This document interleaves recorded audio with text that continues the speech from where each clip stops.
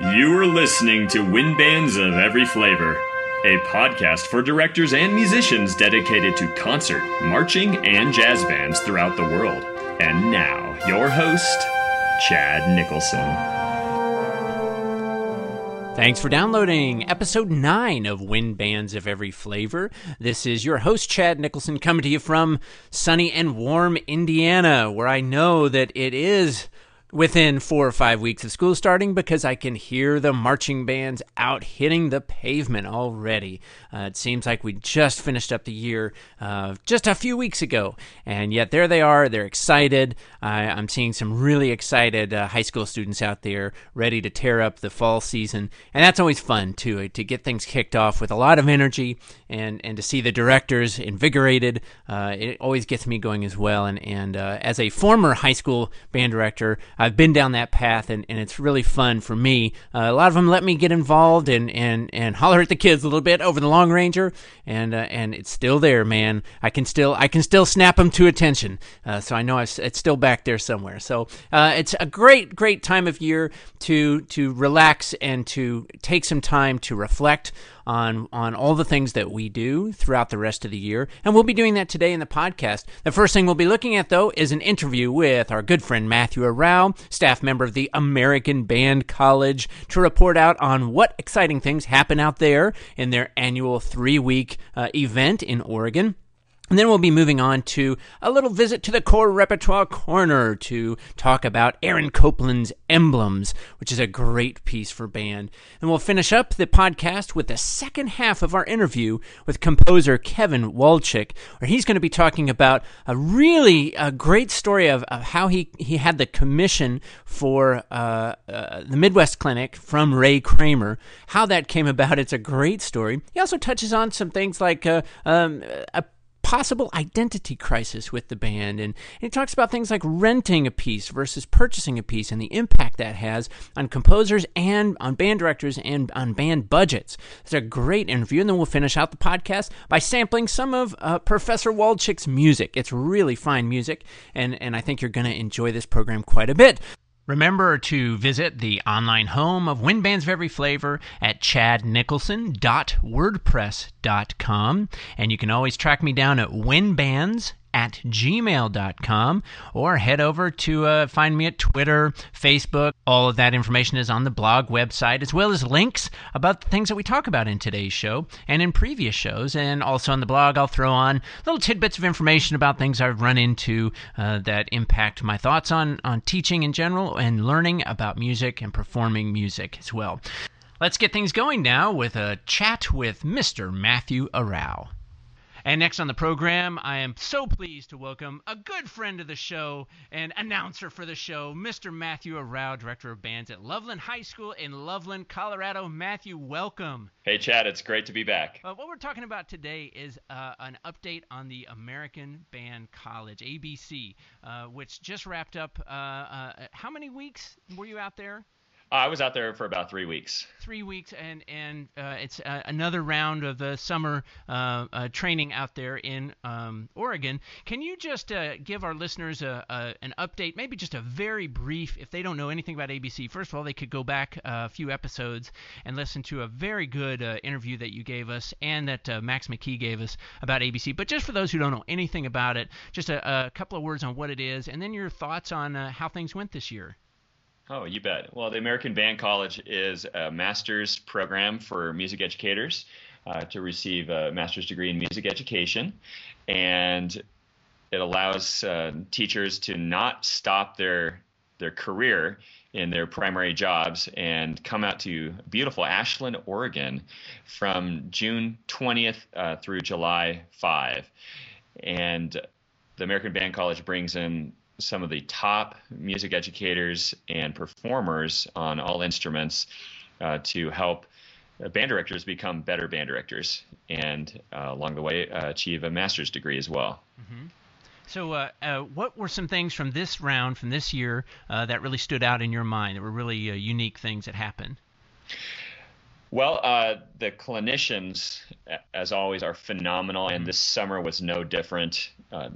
ranging from Frank Wicks as a guest conductor of the ABC band and conducting teacher, and Paula Kreider is just phenomenal and inspiring to everybody, and just shares her wisdom and inspires us to be better teachers and better human beings. She was also a guest conductor and clinician. Johann de May was a guest conductor and clinician as well, and the American Band College commissioned a new work by Johann de May called the Kitty O'Shea Suite. Uh-huh. And it is phenomenal. For those who don't know, could you explain what significance that has to the band world? Well, you bet. Well, Kitty O'Shea's is a wonderful pub at the Hilton Towers in Chicago on Michigan Avenue, and it's been a hangout for years at the Midwest Clinic. And to memorialize or commemorate our great times at Kitty O'Shea's, Max McKee and the American Band College formed a consortium to commission Johann de May to compose a work combining many great Irish folk songs into just a jovial, uplifting, and very musical piece that we premiered at the American Band College this summer. And what were your impressions of the piece? It's quite challenging for the woodwinds. There's reels that are really technically challenging. The crowd just loves the Irish tunes. Johann actually arranged vocal parts, so we had 100 band directors singing the Irish folk songs, and the other 100 forming a band for the world premiere. And it got a thunderous standing ovation. And I think it is going to be a classic that many bands are going to want to tackle. Now, will this be published soon? Do you know? I believe that it may be available already, at least through Johann, as I was one of the people that helped commission it, so I received a score in parts, and so we'll be going after it, I'm sure. Yeah. Yeah. What grade level would you estimate that piece to be? I'd say it's a 5. And approximately how long? Do you remember the duration? About 12 minutes. Uh-huh. Oh, so it's a fairly significant piece. I think so. It would be kind of a main piece for a high school band to play at a... Yeah, I think real high caliber high schools and certainly universities are going to love it, particularly as a concert closer. Mm-hmm. Do you recall if there were any major solos in the piece? There's oboe, English horn, solos that are quite major, and a euphonium as well. Mm-hmm. And there's great percussion writing, lots of Irish instruments in the percussion section, so that adds a international flavor to your concert. Now, if it's got lyrics, I can imagine if people really get into this tune, being at Kitty O'Shea's at Midwest, I could hear the thunderous singing, because there are a couple of shared drinks in that room. I don't know if you knew this. Well, occasionally that happens. I mean, I heard. I could not help but hear because it's so loud. But I think it's pretty cool, a neat idea. Was this the brainchild of Max, or was it a group kind of idea, or how did this come about? I really think it was stemming from the brain of Max McKee, and he being Irish, he just loves Irish tunes, and it's really an amazing story, like how it all came to be, and I'm sure Max would love to share that with you maybe on a future interview. Yeah. But Johann moving to New York, it turned out his neighbor was really, and I won't give away the punchline because this story is unbelievable. Okay. That I'd love for Max to share it on a future okay. a future interview, maybe with Johann as well. Yeah. I should note that the vocal parts are optional. Okay. So you don't need to have the vocal parts, but it really added a lot if you can pull that together as well. Yeah. Well, that sounds really cool. You mentioned Paula Kreider.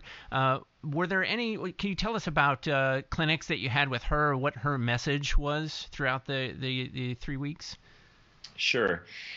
Well, Paula is kind of the messenger of being a positive conductor and finding ways to raise the level of an ensemble, but doing it in a positive manner.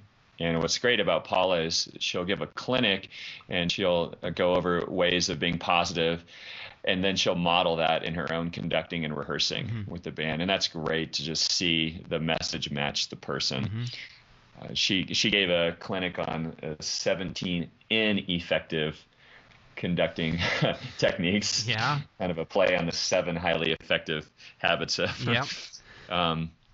But she's really funny too and humorous in her delivery. She also talked about within conducting, there's the technical, intellectual, and then at the highest level, emotional conducting and performance. And it's just great to always strive to those higher levels. Mm-hmm. Well, now, were there any other clinicians that you saw or conductors that really stood out as being a very special contribution to ABC? Mm-hmm. Well, this is the second time that Frank Wicks has been a guest conductor and clinician at ABC, and he's just a master of the craft. Yeah. And the way he knows how to change the levels of the sounds in the ensemble, conducting a march under him or performing a march under his leadership is awesome. Mm-hmm. He knows exactly what he wants, and he gets it out of the ensemble. It's really, really terrific. And his eyes are so loaded with information too. You just when he locks eyes with you, you just can't. You're frozen. You can't. Absolutely, it's like a grand master. Who are some other folks that were at ABC this year that the listeners would be interested in hearing about? Sure. Well, Bobby Shu was the trumpet clinician. Fantastic. And just bringing so much history and the stories he shared, and in terms of how to play really high on the trumpet, mm-hmm. The kinesthetic awareness and that importance was phenomenal. Did he teach the 3 Ps then? Pinch, press, and pray? Is that? I've heard about that. Yeah. Yeah, other great people that ABC has had, and he's out there every summer now, is Robert Ponto. Oh, yeah. He's part of the conducting faculty from University of Oregon. Oh, yeah. And I just love Bob Ponto. I really feel like he thinks out of the box. Yeah. There's the wind ensemble idiom, and he's bringing in more popular music, mm-hmm. and trying to learn from more contemporary music and not being afraid of it. Yeah. And seeing how it could be integrated into what we do as a profession. Right. Yeah. So I always enjoy conversations with Bob about those kinds of things. Other clinicians that came out are Robert Breithaupt, percussion clinician from Capital mm-hmm. University. I noticed he's actually giving a clinic at the Midwest Clinic. Okay. This coming year, and wonderful percussion clinician. Let's see. Greg Yasinitsky was a jazz theory clinician. He's a well-known jazz composer. Mm-hmm. Harry Waters is a phenomenal trombone player. If you haven't had a chance to meet Harry Waters or listen to him, he's just incredible. Cool. Player. He played with the Dukes of Dixieland, and he's just doing great things. So he was a guest performer and teacher as well. He's in the U.S. Army Band brass quintet mm-hmm. as well, and trombone. Now, aside from all work, there's some recreational stuff that goes on, right? We've kind of talked about this before. In fact, I saw on Facebook, what was this about this early morning running group? Were you ill? What's I don't know what came over me, but we started the American Band College Running Club. Uh-huh. And it actually turned out to be really fun for teachers that wanted to stay in shape or try to get in shape. So we did. We met at the track at 6 a.m. and would make plans from there. Well, it was actually really, really cool. I ran into another band director from Colorado, uh-huh. and she was reading a book called Spark, which is actually talking about running makes you smarter. Mm-hmm. And of course, I've read a lot about how music makes you smarter. Right. So we try to combine running and music. And you get drum corps. Oh, no. Yeah, that's right. Actually, it brought up an interesting point, and it was about why do students get better grades during marching season? Okay. And we've always thought it was about time management, right. But now that I've read this book, I'm thinking it could have to do with the athleticism of marching band in addition to the time management and music that could lead to students getting better grades. So, of course, that could be a research project for a PhD down the road. Very cool. Well, so you do make time for fun out there, too. And I want to make sure everybody knows that it's intensive and you learn a lot, but there's also a lot of fun stuff, too. I mean, you saw a show, or you guys see shows out there, things like that? Oh, yeah. Yeah. Well, Ashland is a great setting. There's a wonderful Shakespeare festival, one of the top in the world. Yeah, I did break away to see Hamlet, an evening performance. It was phenomenal, and I had a great time and brought some students along as well. There's the ABC Ultimate Frisbee Club now. There could be the ABC Drinking Club. Kitty O'Shea Suite. Okay. Right. So there have been some changes, though, with ABC, and maybe you could talk a little bit about the new affiliation with that organization. Sure. The American Band College is now affiliated with Sam Houston State University, and the degree is actually through Sam Houston State University, so it's a distance learning program, and it's worked out really, really well. We've had a faculty member of Sam Houston State on the board and working with American Band College for quite a few years. His name's Mike Bankhead, and he was a colonel, commander of the United States Air Force Band. And now he is the department chairman of music at Sam Houston State University, and he was thrilled with the opportunity to be affiliated with the American Band College.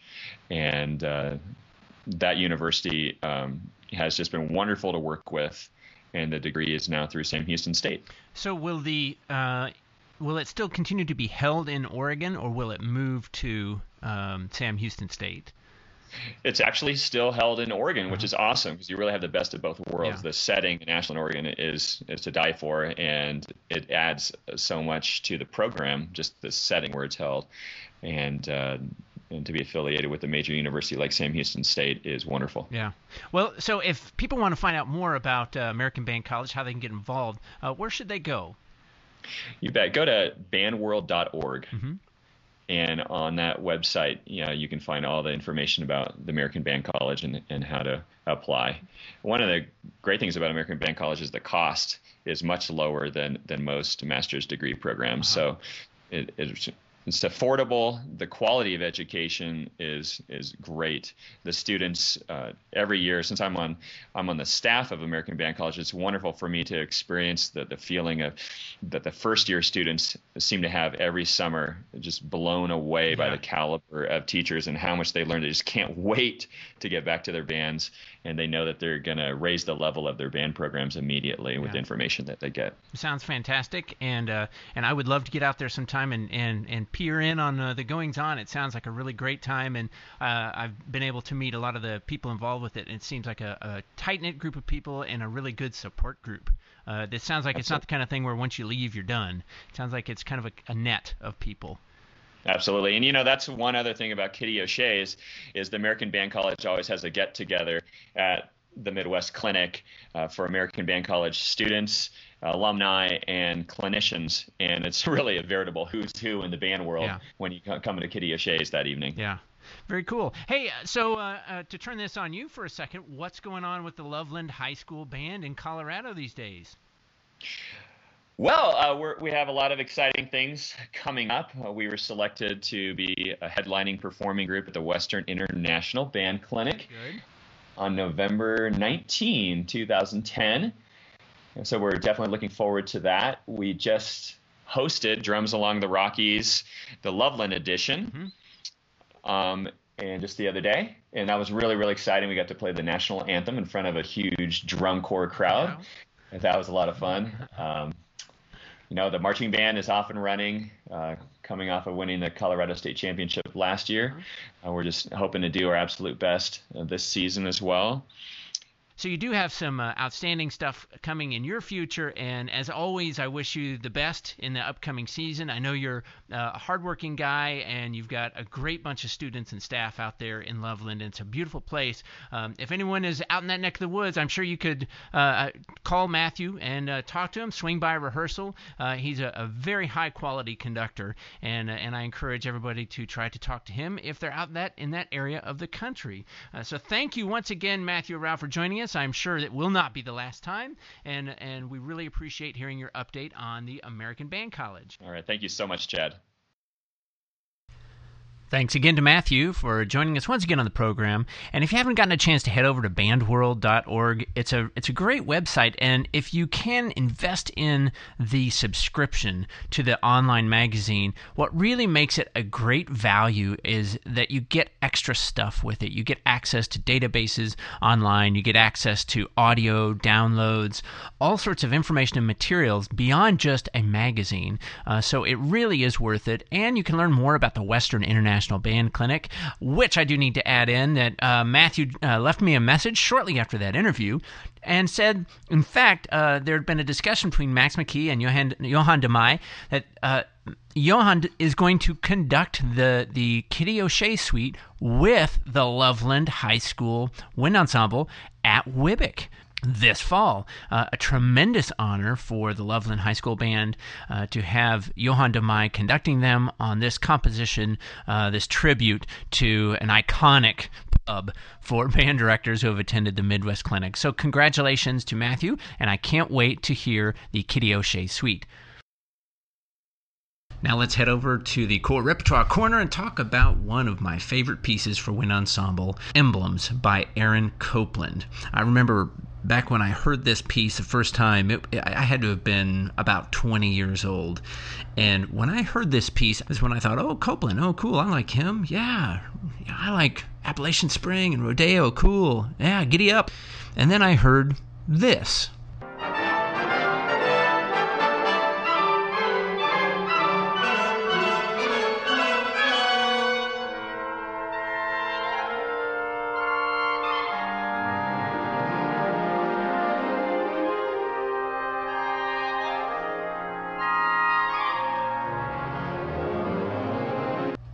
And it was not at all what I expected. In fact, it was rather unlike any kind of music for band that I had been exposed to, and my eye muscles hurt because they were rolling so far back up in my head, because in my ignorant youth I could not see beyond the most obvious of melodies. And in time I began to understand and appreciate the piece, and every time I listen to it I'm able to find some new things hidden in there. Just a little background on the piece. On May 16, 1963, Keith Wilson, who was president of the CBDNA, College Band Directors National Association, wrote a letter to Copland to start talking about commissioning a composition from him that would be the only piece by that composer written specifically for advanced wind bands.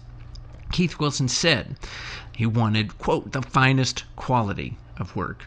He expressed concern at the scarcity of band works that had the highest level of quality, and he was frustrated with the publisher's reluctance to print music that is of the finest quality because of the potential difficulty level and limited appeal.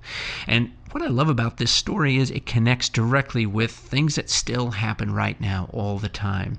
If you talk to someone who is currently in that market or in that area, there's always a fine line between doing things musically for band that are on the edge or too far over the edge. You don't want to leave your listeners, but you don't want to do the same thing that's been done over and over and over in band music. So 1963, they were still facing some of the same issues that we face now. Keith Wilson said to Copland, all right, the CBDNA is going to guarantee the sale of at least 200 copies of this piece. And he projected that as many as 400 copies could actually be sold. He also told him the purpose of the commission was to enrich the wind band's repertory with music representing the composer's best work, and not one written with all sorts of technical and practical limitations.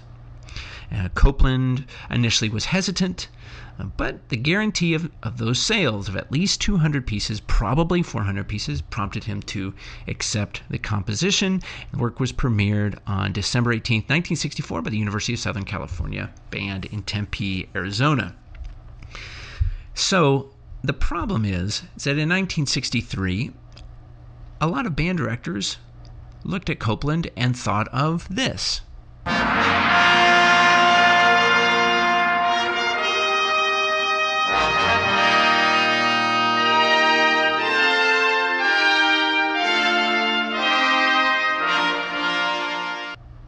you can imagine how they felt when they heard this.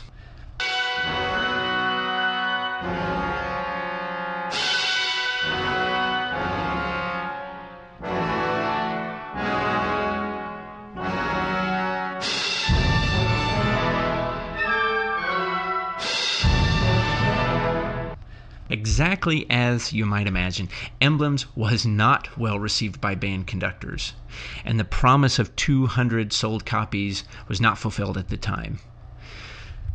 So here we have one of the most significant American composers of the early 20th century, and band directors are poo-pooing his work for us, and it's because it did not meet expectations. Ray Kramer once said to me that the distance between expectation and reality is where frustration lies, and there was a great deal of frustration with this piece. But if the band directors who had a problem with this piece had looked at what other stuff Copland was working on at the time, he had just done Connotations for Orchestra. If you go online and check out Connotations for Orchestra, it's a lot like Emblems in a lot of ways. And he had gotten a negative response for Connotations for Orchestra as well, except Connotations for Orchestra was a 12-tone piece written in 1962. David Whitwell wrote an article and addressed this to band directors. And he said, "I'm sure that many conductors have shared my first impressions. The work was heard as disjointed, percussive in a manner unfamiliar in the music of Copland, and non-lyrical." Unfamiliar in the music of Copland to band directors. So the problem is that the band directors were not familiar with what Copland was writing right then. They were still living in the past of what they enjoyed and what was really popular by Copland. So it's like going to, Dave Matthews and commissioning a new work for band, and it comes out sounding like a country tune, and it would be the first country piece for band, original idiomatic country music for band. Everyone would be really surprised. Well, some people who know Dave Matthews might not be so surprised. So Dave Whitwell wanted to address this and justify or defend Copland's piece. He said, "The fact that these impressions do not disappear with casual score study has not helped to add admirers from the ranks of the disappointed." And what he's saying is, you have to spend time with this piece to understand what's going on.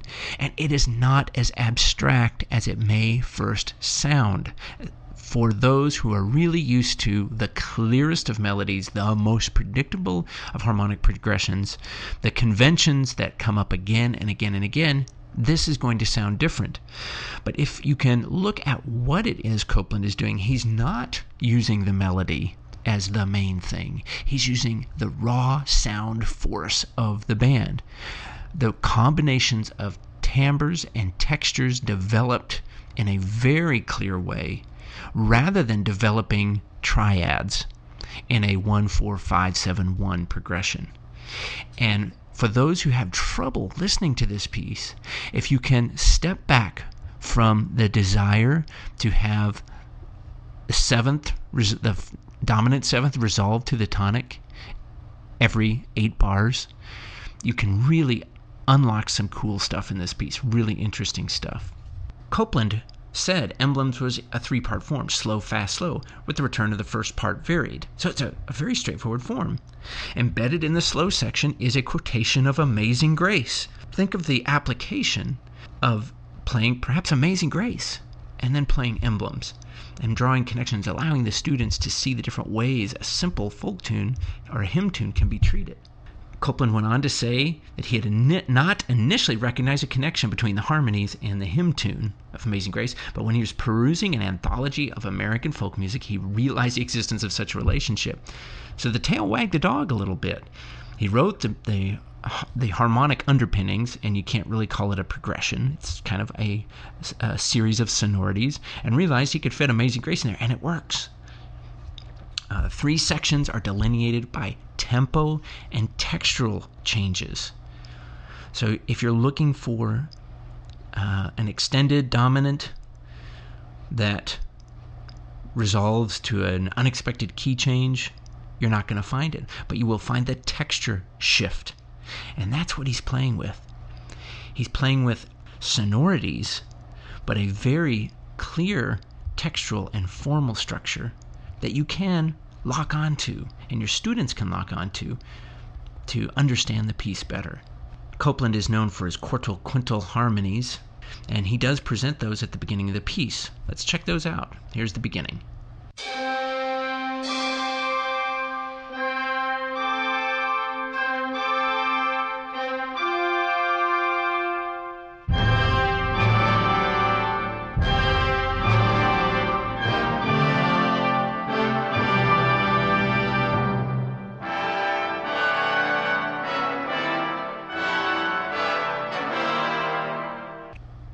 Then later on, he really develops the texture and rhythm and takes a simple rhythmic motive and expands it over an amount of time.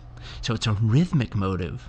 It's rhythmic elements, rhythmic interest, not melodic or harmonic interest, that glues this piece together. So if the players and the conductor can understand that they are dimensions of music that are not often developed in most grade 3, grade 4 pieces that you find for band, but they are rhythmic and formal, then it is an easily connected piece, and then you can use that as an anchor and expand away from that and say, now let's look and see what these harmonies are. Let's play this chord. Is there a third? No. Well, let's play the chord after it. Well, how can these two be related? How can Amazing Grace fit in there? Let's listen to a little bit of the Amazing Grace section. Here it is.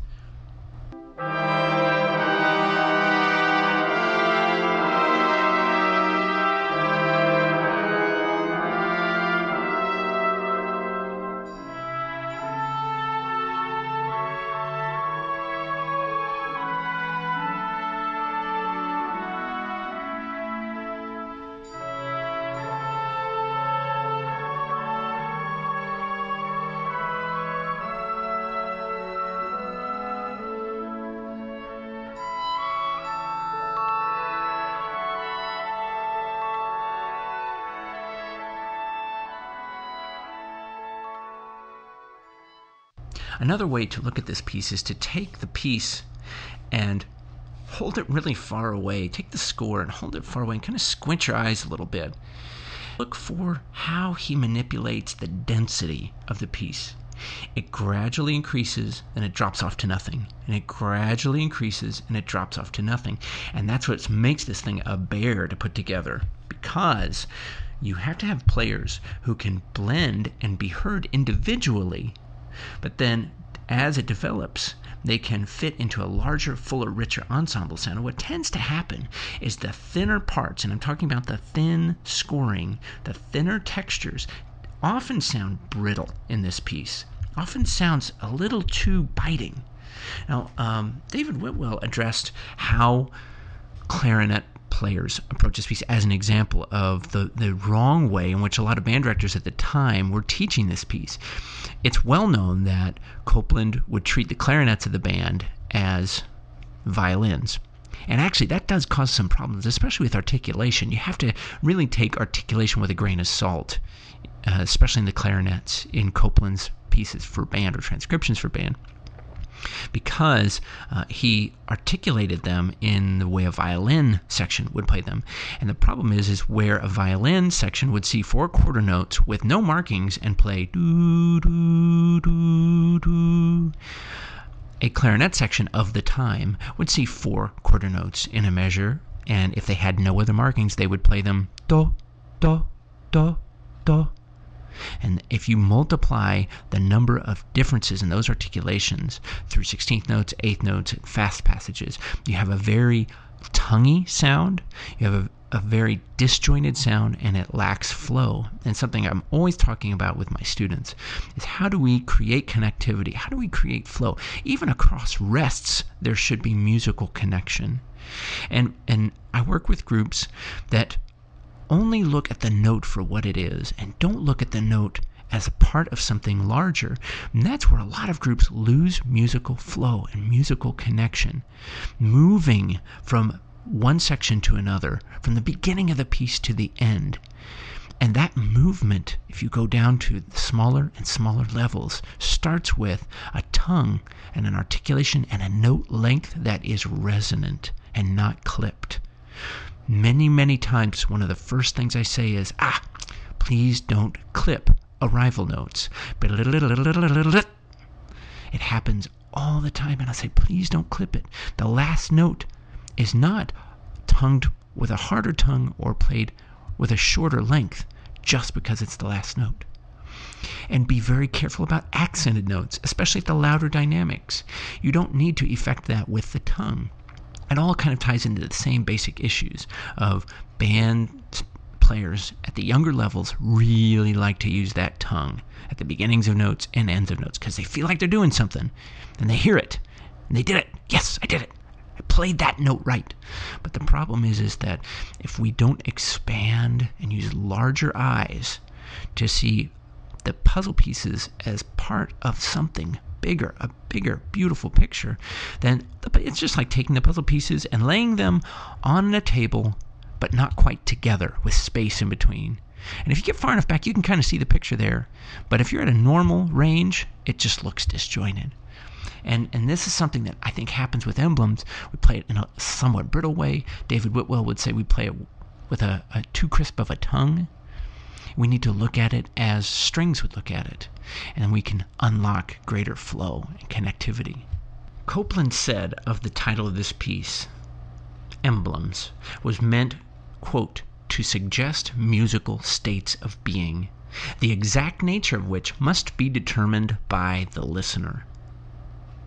This goes right in line with the way Copland approached music. He said, quote, I think, and this is not about emblems, but he said, I think that my music, even when it sounds tragic, is a confirmation of life, of the importance of life.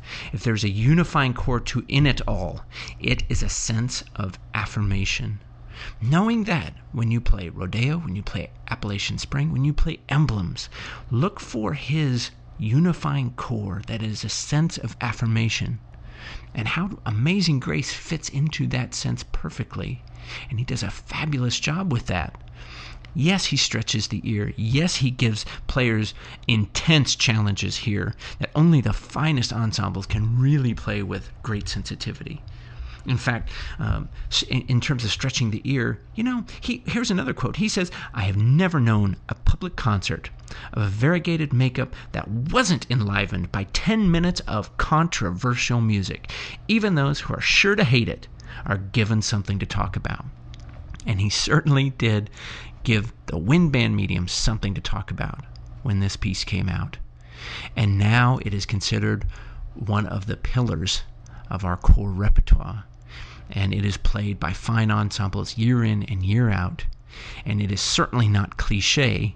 And I can't imagine it ever going out of style or being stale because of the challenges, because the way that he develops this piece and gives you an idea and does something with it is different than even a lot of stuff coming out right now by some of our most cutting-edge composers. Check out Emblems if you get the chance. Download it, go to iTunes, check it out. Order the score, take a listen to it. Start to unlock the possibilities of what a wind band can be and what they can do. If you're interested in core repertoire and exploring things like this, take a look at my book, Great Music for Winds, the top 100 works in grades 4, 5, and 6. Copland's Emblems is in there, and 99 other pieces that were elected by a panel of our most respected conductors in the field. It's got programming information, solos, cost, pricing information. It's got programming selections, what types of groups should play the pieces, in what venues they might sound good, who has solos, what recordings are available. If you're interested in exploring the core repertoire, that's a great place to start. There are other wonderful resources out there as well. The Top 100 book is available on Amazon.com at a pretty good discount. You can also find it at BarnesandNoble.com, Target.com, J.W. Pepper. Next time you have a music order, you can throw it on there. And most music stores can order that for you. And you can just follow the link at my blog site, chadnicholson.wordpress.com. So check it out when you have the chance. And that's another visit to the Core Rep Corner. And now we'll move on to the second part of our two-part interview with Dr. Kevin Wolchik, a composer of music not only for band but for a variety of genres and media. And he has joined us in the last episode and this episode to talk about commissions, his perspectives on composing, the situation of the band identity, and selling music, renting versus purchasing. So here is the second half of that interview. Can we talk a little bit about your relationship with the Midwest Clinic and the octet that you were commissioned by the Midwest Clinic, but also a future commission you have for the Midwest Clinic? Sure. Well, and I'm gonna lay all my cards on the table here. I knew nothing about Midwest Clinic prior to about a year and a half ago. I'm sorry. I've been locked in my composing closet for years, and so I don't get out much.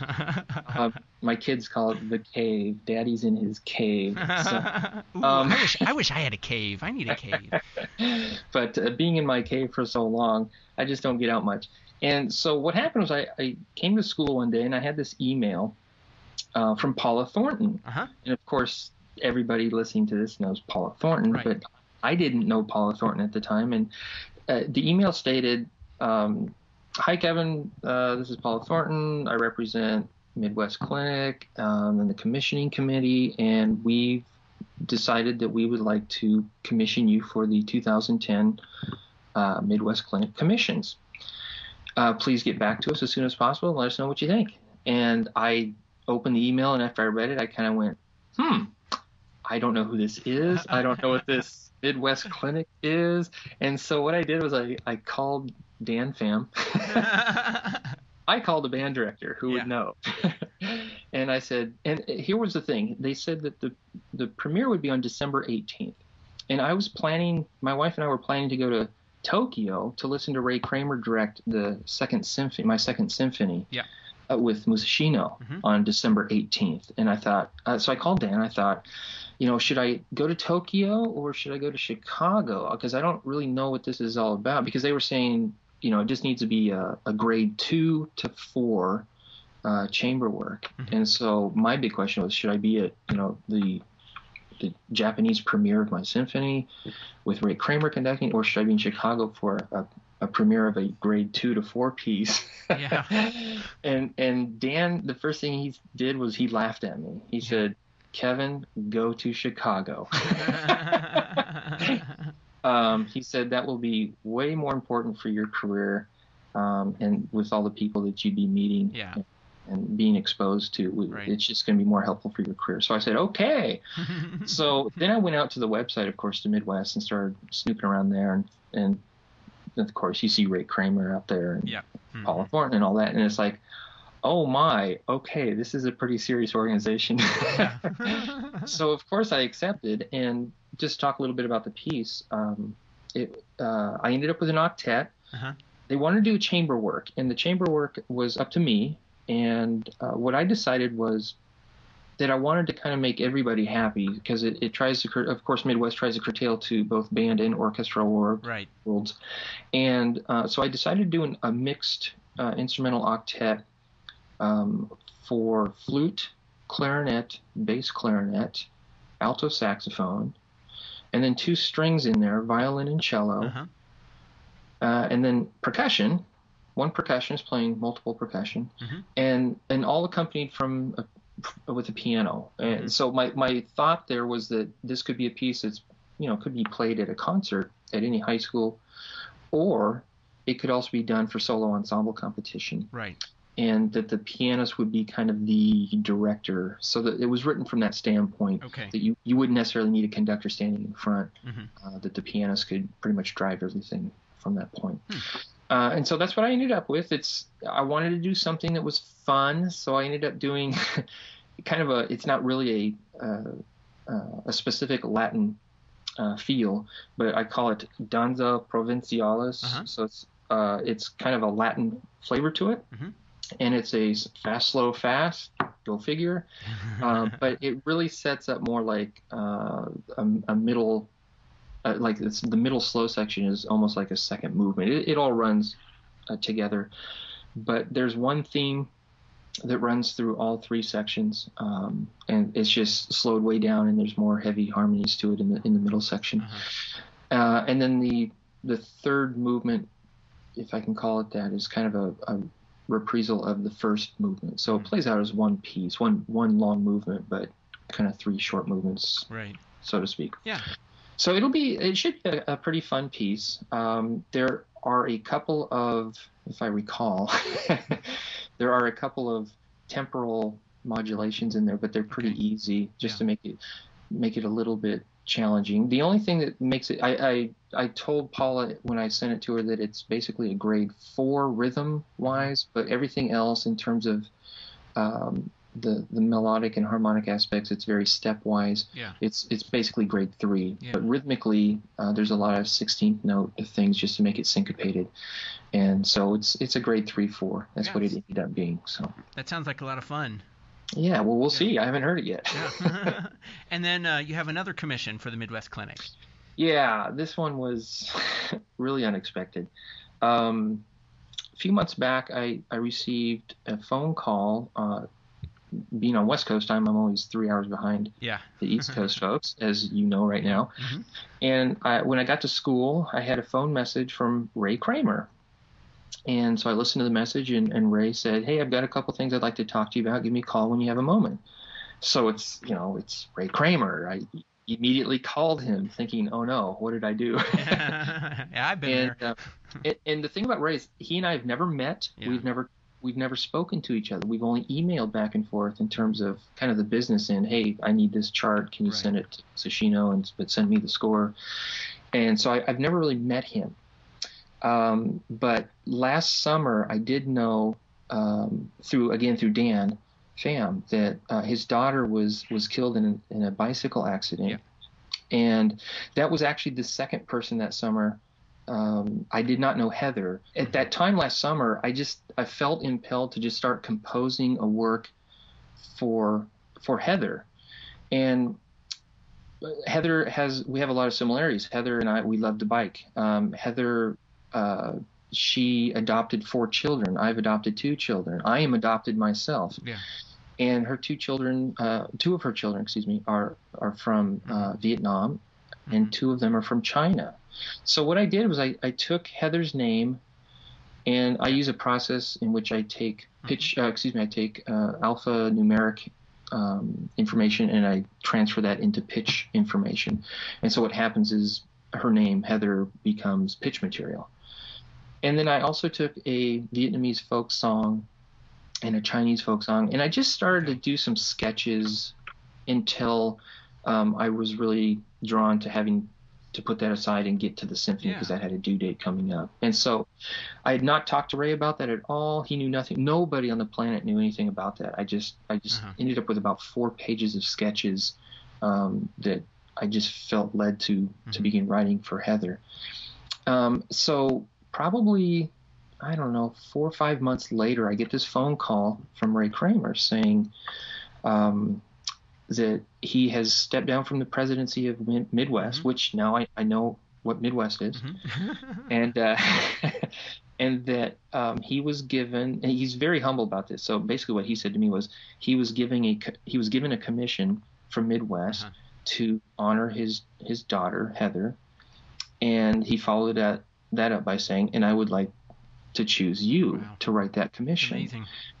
And I couldn't say a thing for about 30 to 60 seconds. I mean, it was just dead silent. I was dumbfounded. And the other reason was I had this piece in the back of my mind that I already started that he didn't know about. And so the only thing that came out of my mouth was, I think I said this exactly, "Well, Ray, I've already started this piece." That's amazing. And then he was silent for about 30 seconds. And I thought, oh no, I've either just lost this commission because he thinks I'm some sort of a weirdo, or maybe I'll just. So I kind of broke that silence and said, well, here's what I've done. And I started talking to him about using his name, or using Heather's name, and using the Vietnamese folk song and the Chinese folk song that depicted his grandchildren. And then we started conversing more and more, and I felt a little bit better that he was okay with that. Wow. So it was just it was just very strange that all of this lined up the way it did. That is amazing. So in the end, what we have is he asked for a band work of level 4-5 to be somewhere between, I think, 5.5 to 7.5 minutes, and he wants to take that around to his honor band concerts and things like that. And he said that he wants it to be uplifting. It needs to be fast and energetic and something that portrays her life. He didn't want it to be, gloomy and dark and sad. Yeah.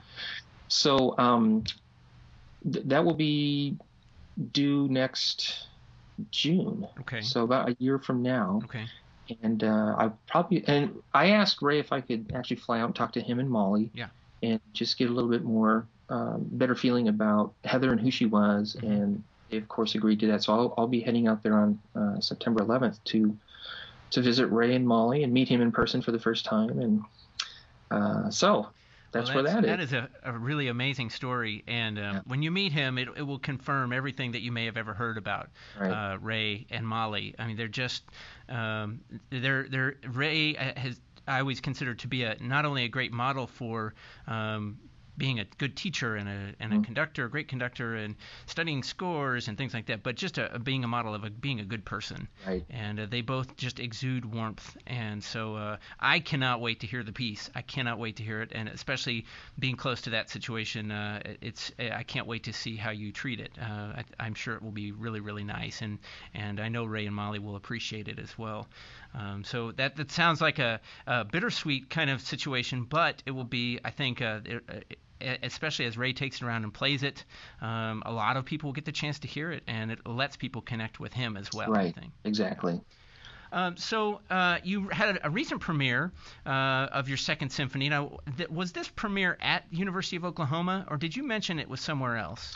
Well, the premiere of the entire symphony was at the University of Oklahoma on April 22nd. The Indiana University is part of the consortium, and Stephen went ahead and, I guess, premiered the third movement. We're talking about Steve Pratt down at IU Bloomington, Stephen right? Pratt, and his Wind Symphony premiered that, just the third movement, which is the shortest movement. It's a 35-minute work, and just the last 6 minutes is the third movement. Okay. So he premiered that at his concert in February, at the middle of February, and then he took that to the North Central CBDNA Regional at Illinois State University at the end of February and performed it again there.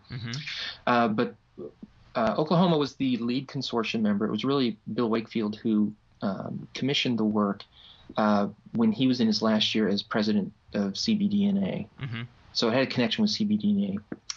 And their group did an outstanding job on April 22nd. And that was, for me, the first time I had heard the whole work straight through. Now, when they commissioned it, did they give you any guidance in terms of what type of piece they were looking for, or did you kind of have, you might explain to us, the general concept behind it and what kind of guidelines you were given?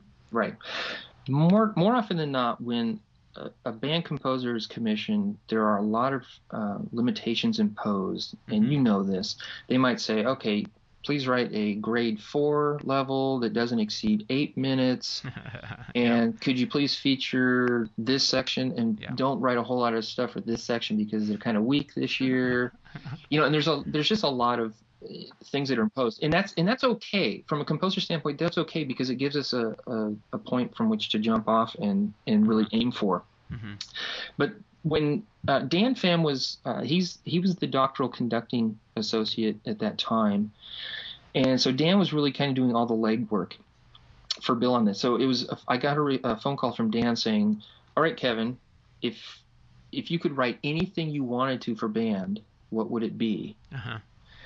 And I said, Dan, the only thing I want is to have absolutely no limitations on what I'm going to be writing. I want it to be very much as if, Mozart was commissioned to write a symphony, because I don't imagine symphonies telling Mozart, okay, it's got to be 6 to 7 minutes, it's got to be in rondo form here, and they're just allowed to create. Right. And we don't often get that opportunity as composers. So I told Dan I don't want to be imposed with a limit, and I told him the only thing I would really like to do not the only thing, is it would have to be at least 25 minutes. I want to have time to make a statement.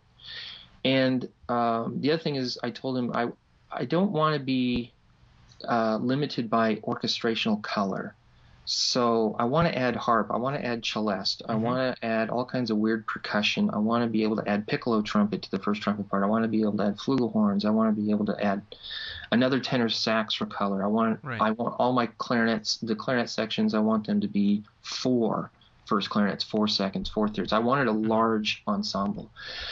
And I knew what I was probably asking the world, but he said, okay, let me get back to the consortium members and see what they say. And nobody had anything to say.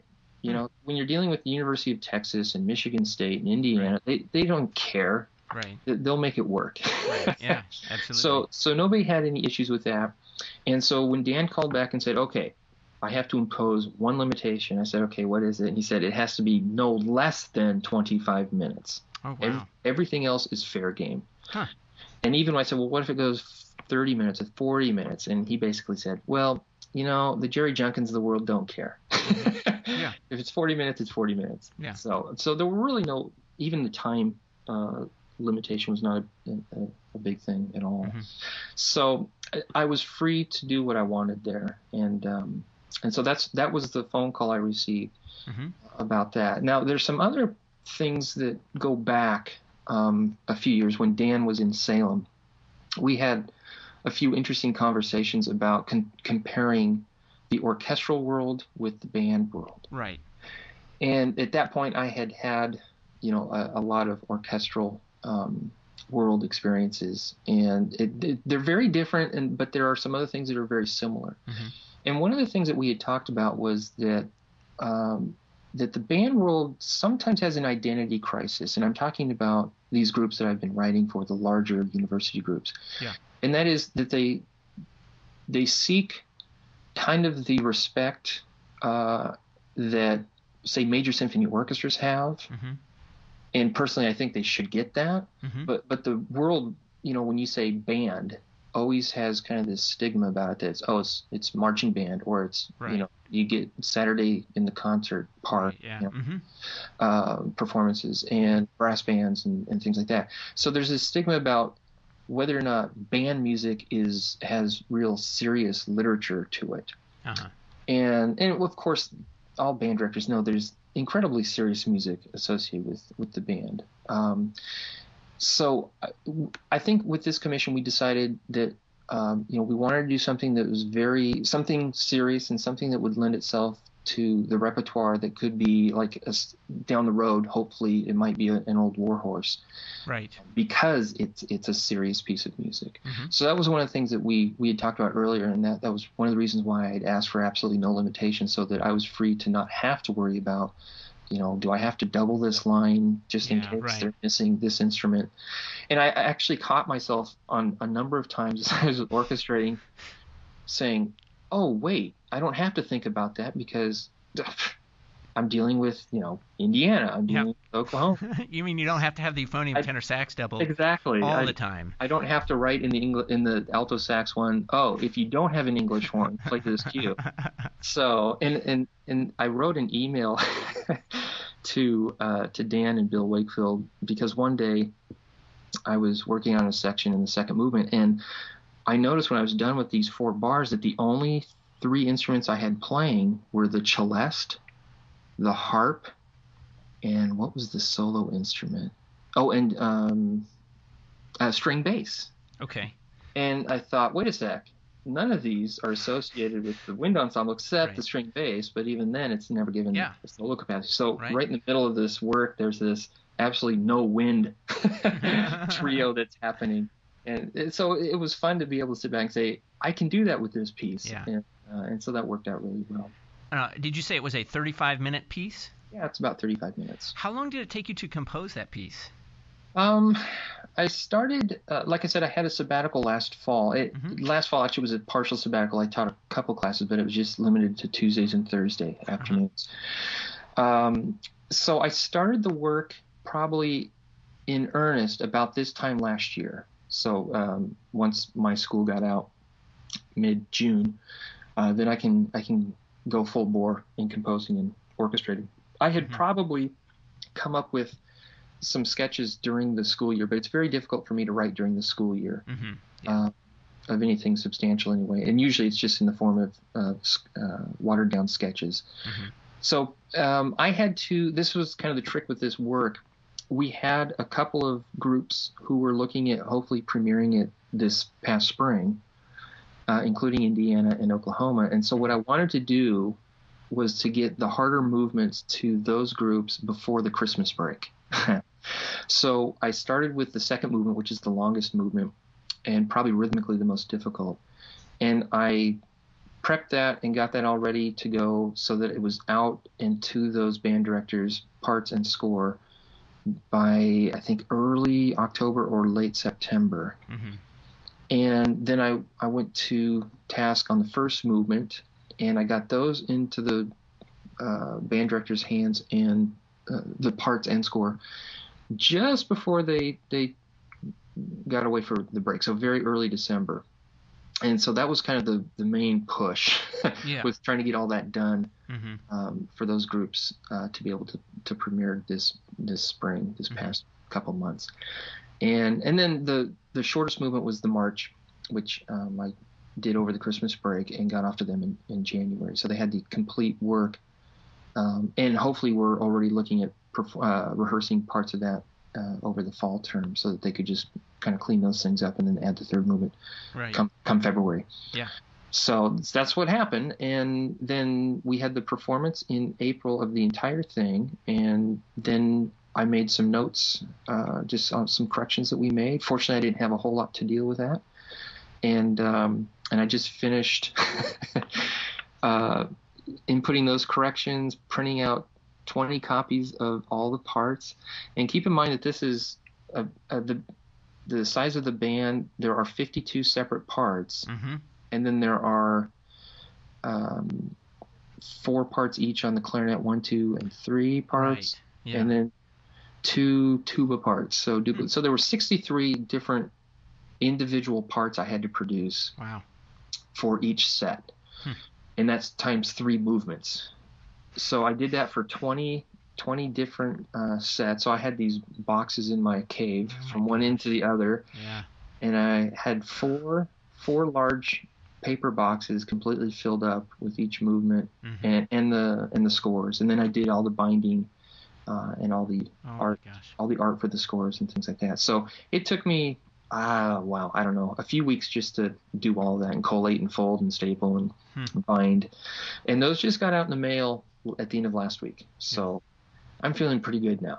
Yeah, really. Well, congratulations. That's a major accomplishment. So quick question about what you use to compose. Do you use Finale or Sibelius, or do you use a sequencer or pen and paper, or pencil and paper? What do you use to compose? Here's the process I always follow, and I found out that I'm old school. I start usually at the piano. First of all, I start with some kind of research. This one was a very large piece in terms of what it was about. The scope of the work was pretty epic, and so there was prose that went with it, and so there was a lot of just me sitting down and thinking through kind of the global aspect of what I was trying to say with this piece of music. And a lot of that is me grabbing a large sheet of score paper, just blank score paper, and just writing on it. Not music, but just writing down verbose words for me to get me focused on what it is I'm trying to do. And then I always start with the large picture, so I kind of globally look at, do I want 3 movements? Do I want 1 large movement? And once I break those down, what are each of those movements going to do? And then I get closer and closer and closer to putting notes on the paper. But once I do that, and in this piece of music, the prose that I used was also converted into pitch material, and so I had to sit down. I usually sit down at the piano, and as I use a system to get the pitches, I will also sit down at the piano and just work with combinations of those pitches, both melodically and harmonically. And I'll do that for a good number of hours, because I think once I have everything chosen when I say, wow, that's a harmony that I really want to expose, and this might be the quote unquote dominant to that tonic. You know, it's not really functioning as tonic dominant, but I can set up these things to have relative consonance versus relative dissonance. Right. So they work each other over so that we hear it as being consonance and dissonance. And once I start circling those things on my sketch pages and saying this is a keeper, or crossing out the ones that I don't want, things start to come into focus a little bit more so in terms of how I want all that to happen. So then I take those sketches, and the next thing I do is I have this is where I'm a lot different from most people. I take another step, and that is I start well, this isn't where I'm most. I go to more clean sketches. Okay. I start dealing with musical concepts and making phrases and building sections of the work. It is very, very, very rare for me, after I have tons of sketch paper and tons of music sketches, that any of that gets thrown out. Because what I do is I start with something that's very small and I say, oh, that works. And then what I do is I build everything around that which works. So normally I just stick to it to the point where if something's not quite working, then I tweak it, I start over, or I do something to make it continue to work. So it's very rare for me to throw something out. If you were to look at all my sketches, there was only, for the symphony, there was only one other theme that I had started sketching that when I started orchestrating everything, I just told myself this is going to add too much time to this movement proportionally. And so I took that one melody out. That's the only thing I ever took out of that whole, all those sketches. So I have kind of the typical sketches you would see of composers, handwritten sketches from me sitting at my piano working things out. Then the next stage is actually the one that most composers don't go to, and I will actually print out a score template for the instrumentation I have that has just a blank measure that takes up the entire page, and then I will sit down and I will orchestrate the entire thing out by hand. Wow. It takes a lot of time, but it's where I do most of my orchestrating. And one of the other things I should mention is, for me, composing music, I orchestrate as I go. So I'm hearing colors as I go, and I'm hearing combinations as I go. I don't do the typical thing where I do a piano reduction and then I go to a process of orchestrating it. That tends to be more what most composers do. Right. So it takes me longer because I'm already thinking about orchestration and who's getting what, and that helps me with things like balancing out registrational issues over the course of a movement, and just the density. And colors and things like that. So once I finally finish that orchestrated score, and I do that pretty cleanly, then I go to a computer notation setup and I input all that. And again, that takes quite a bit of time. Yeah. And I never listened to it back in Finale. I use Finale. I've been using Finale since version 1.0. So I'm an original. You're a little bit ahead of me. I do have a bunch of floppies somewhere, I'm sure. Yeah. And the 8 novels that were the instructions. At least 8 novels, that weighed 40 pounds. But yeah, I'm an original 1987 boy for Finale. Nice. So I've just been used to that. Yeah. So when I go to Finale, I put it all in there, and I don't listen to it back there. Because I'm so orchestrationally minded from the get-go, I know that Finale, even with the Garritan instruments, they don't do what I'm listening for, and they certainly don't combine in colors that you get from live players in a hall. Right. So I just avoid that. Maybe once in a while I will check rhythmic aspects, or I might check to make sure that a fugal passage is doing what I'm expecting it to do. Since I have composer chops at the piano and I don't play all that heavy duty stuff. So, and that's it. Then I extract the parts from there. And usually when I hear the piece, beyond me kind of just pecking away at the piano, it's when it's premiered. So it's kind of a scary moment, but usually I rely on the band director to say, hey, this section really just kind of gets sucked into a black hole. There's a problem. But by then I think that I've done so much with focusing on the idiomatic writing for the instruments that I really don't come across those types of problems. So it's been an effective process for me. and I'll keep doing it. And I thought, when I do a lot of composing at the same time of multiple pieces, I always tell myself, I think what I'll do is I'll skip the orchestration part of it and go straight to finale and do the orchestration in finale. Yeah. But I always abandon that early on because I need to see the whole score there, and I can't do that in finale. And it's a tactile thing for me. When I'm writing it with pencil and a ruler, I'm in a thought process that that I'm used to from 20, 30 years ago. Yeah. So that's the process for me. That's very interesting. For future commissions, I know you mentioned the clarinet concerto for Joe LeBlanc in the President's Own Marine Band. When is that one going to debut?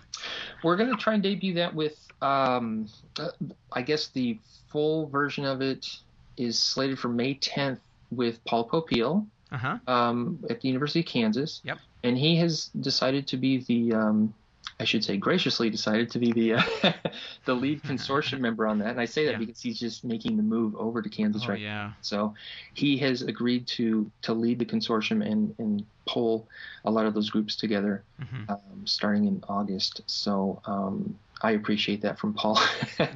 So May, I'm hoping to have that ready to go out the door early 2011. So probably January, so they have the parts. And can start working on it spring semester. So when you know there's an individual who's going to be playing that premiere, do you keep that individual in mind, or do you just write the line as it happens, as it comes to you? This one, actually, for most of them, I write for the person. The trumpet concerto from a few years ago was written for Tim Morrison of film score lore. Or Hollywood, the LA Recording Arts Orchestra, and John Williams' favorite trumpet player, so you hear him a lot on a lot of the John Williams soundtracks. And so, of course, for him, I wrote something and this is what he said, he wanted something very lyrical and exposed in the upper register, because that's what he does. And so it was easy to do that. It's easy as a composer to write when you know what those players are capable of doing, because you can hear them playing the lines as you're writing them. And the same was the same for the clarinet concerto also exists, and that is that Joe is an incredible player. He was at the University of Michigan as a saxophone major, and then halfway through switched over to clarinet. And then after he graduated, picked up a clarinet position in the President's Own Marine Band. He's absolutely phenomenal. It's rare for me to hear a clarinetist who has absolutely no hint of a registral break anywhere, and the timbre from the lowest note to the uppermost note he plays is just so solid. It's just all uniform. And just he double tongues, and we featured him in a piece that he commissioned of me a couple years ago at the university. We featured it at the University of Oklahoma a couple of months ago. It was just for him and piano, and we asked him, how, man, you can double tongue. He was at our university performing, and our clarinet said, I can't do that. And so we asked him a couple months ago, so how is it that you can double tongue so well? And he says, well, I have a real slow single tongue, so I had to learn to double tongue. And I thought, oh my.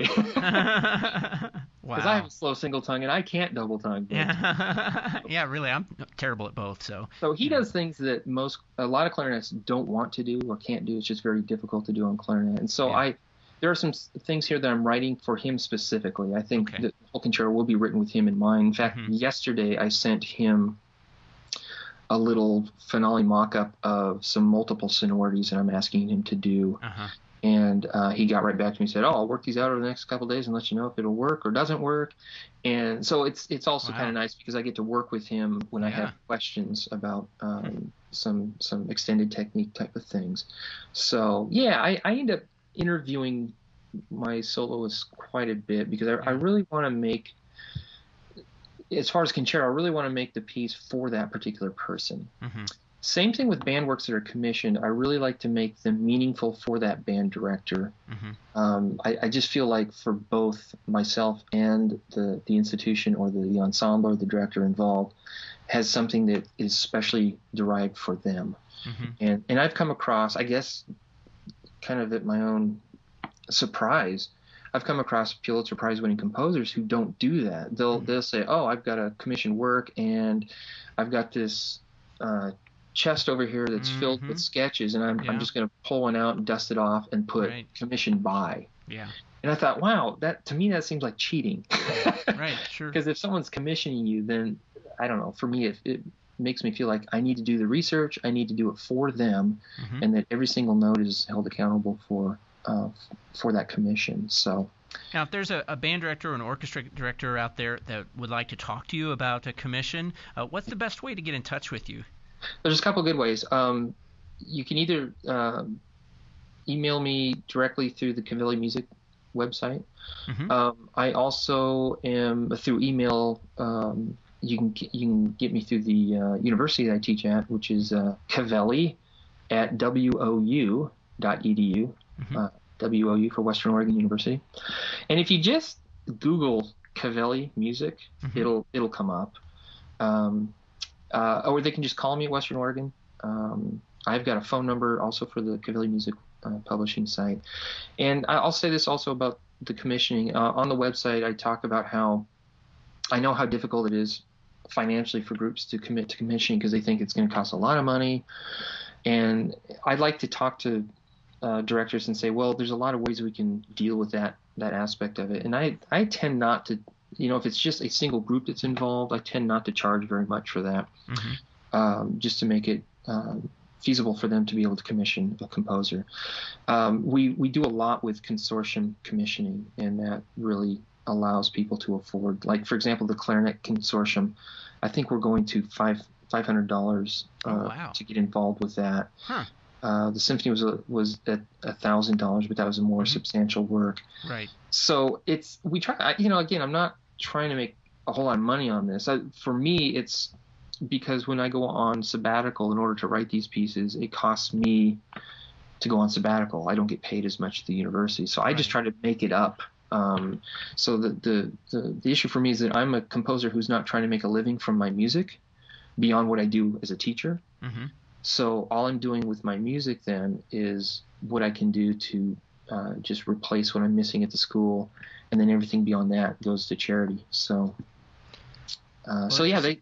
it sounds great. It sounds like you're kind of always thinking about, the band director side of it in terms of finances, and this financial situation, at least in northern Indiana and throughout Indiana, is really dire. Right.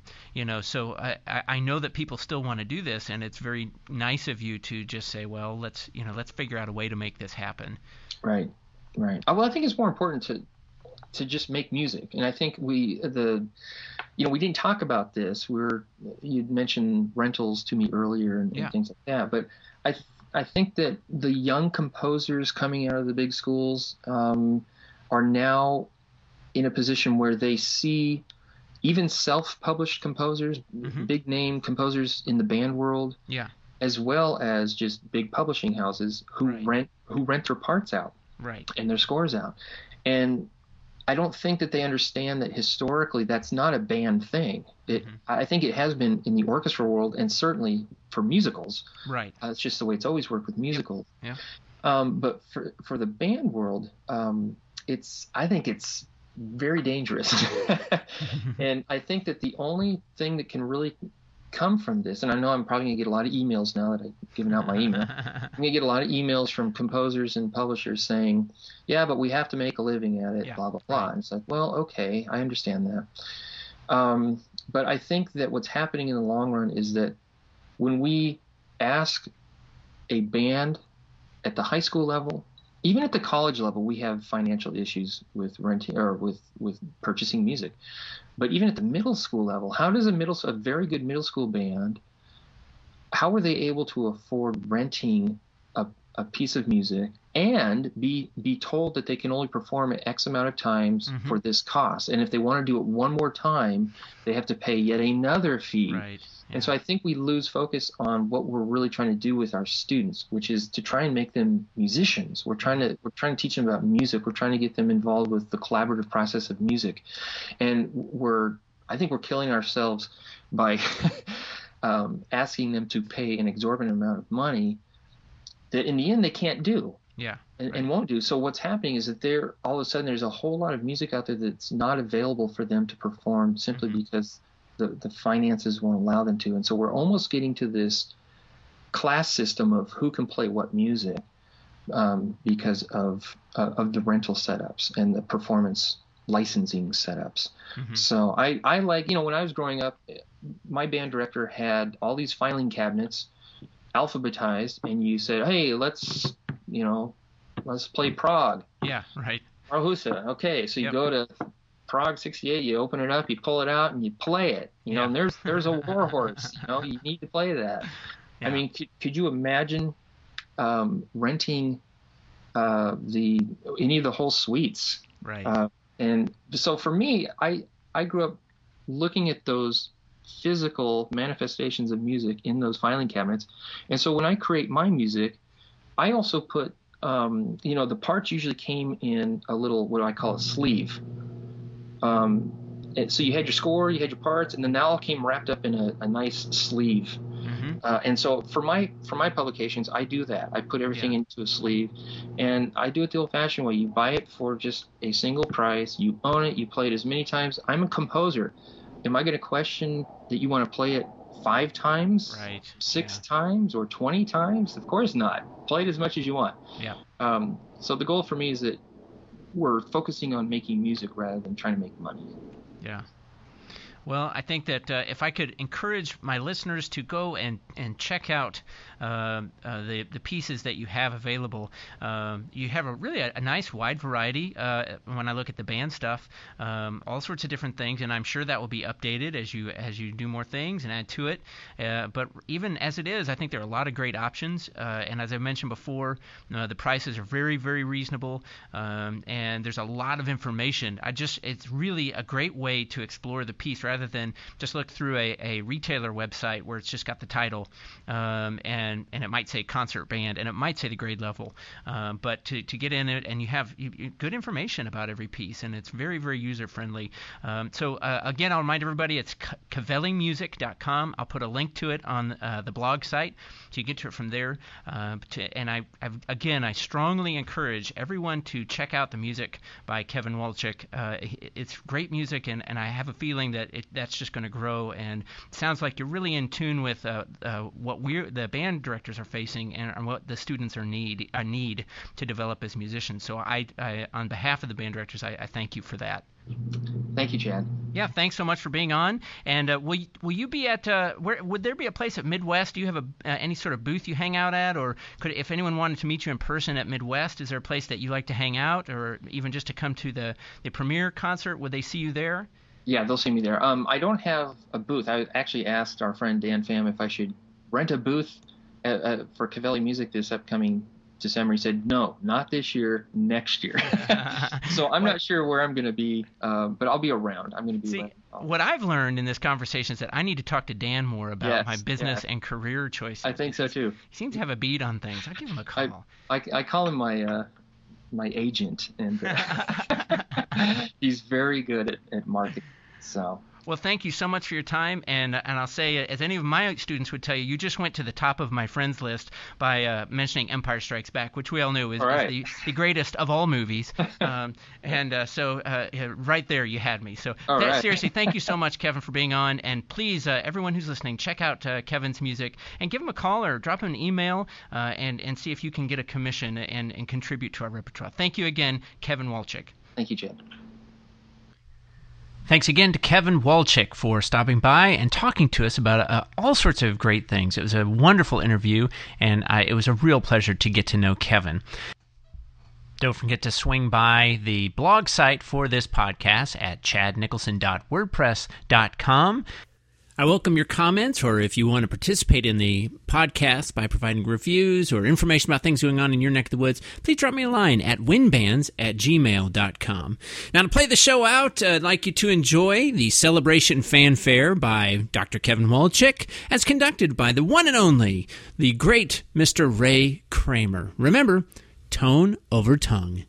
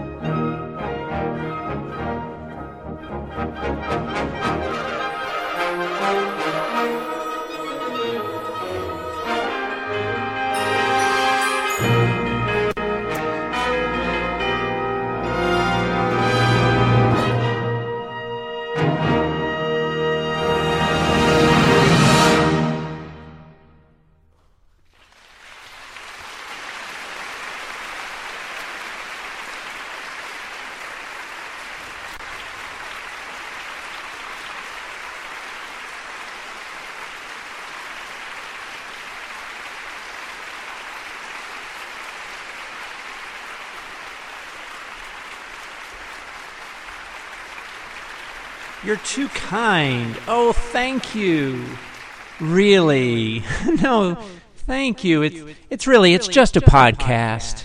So you really? Well, okay.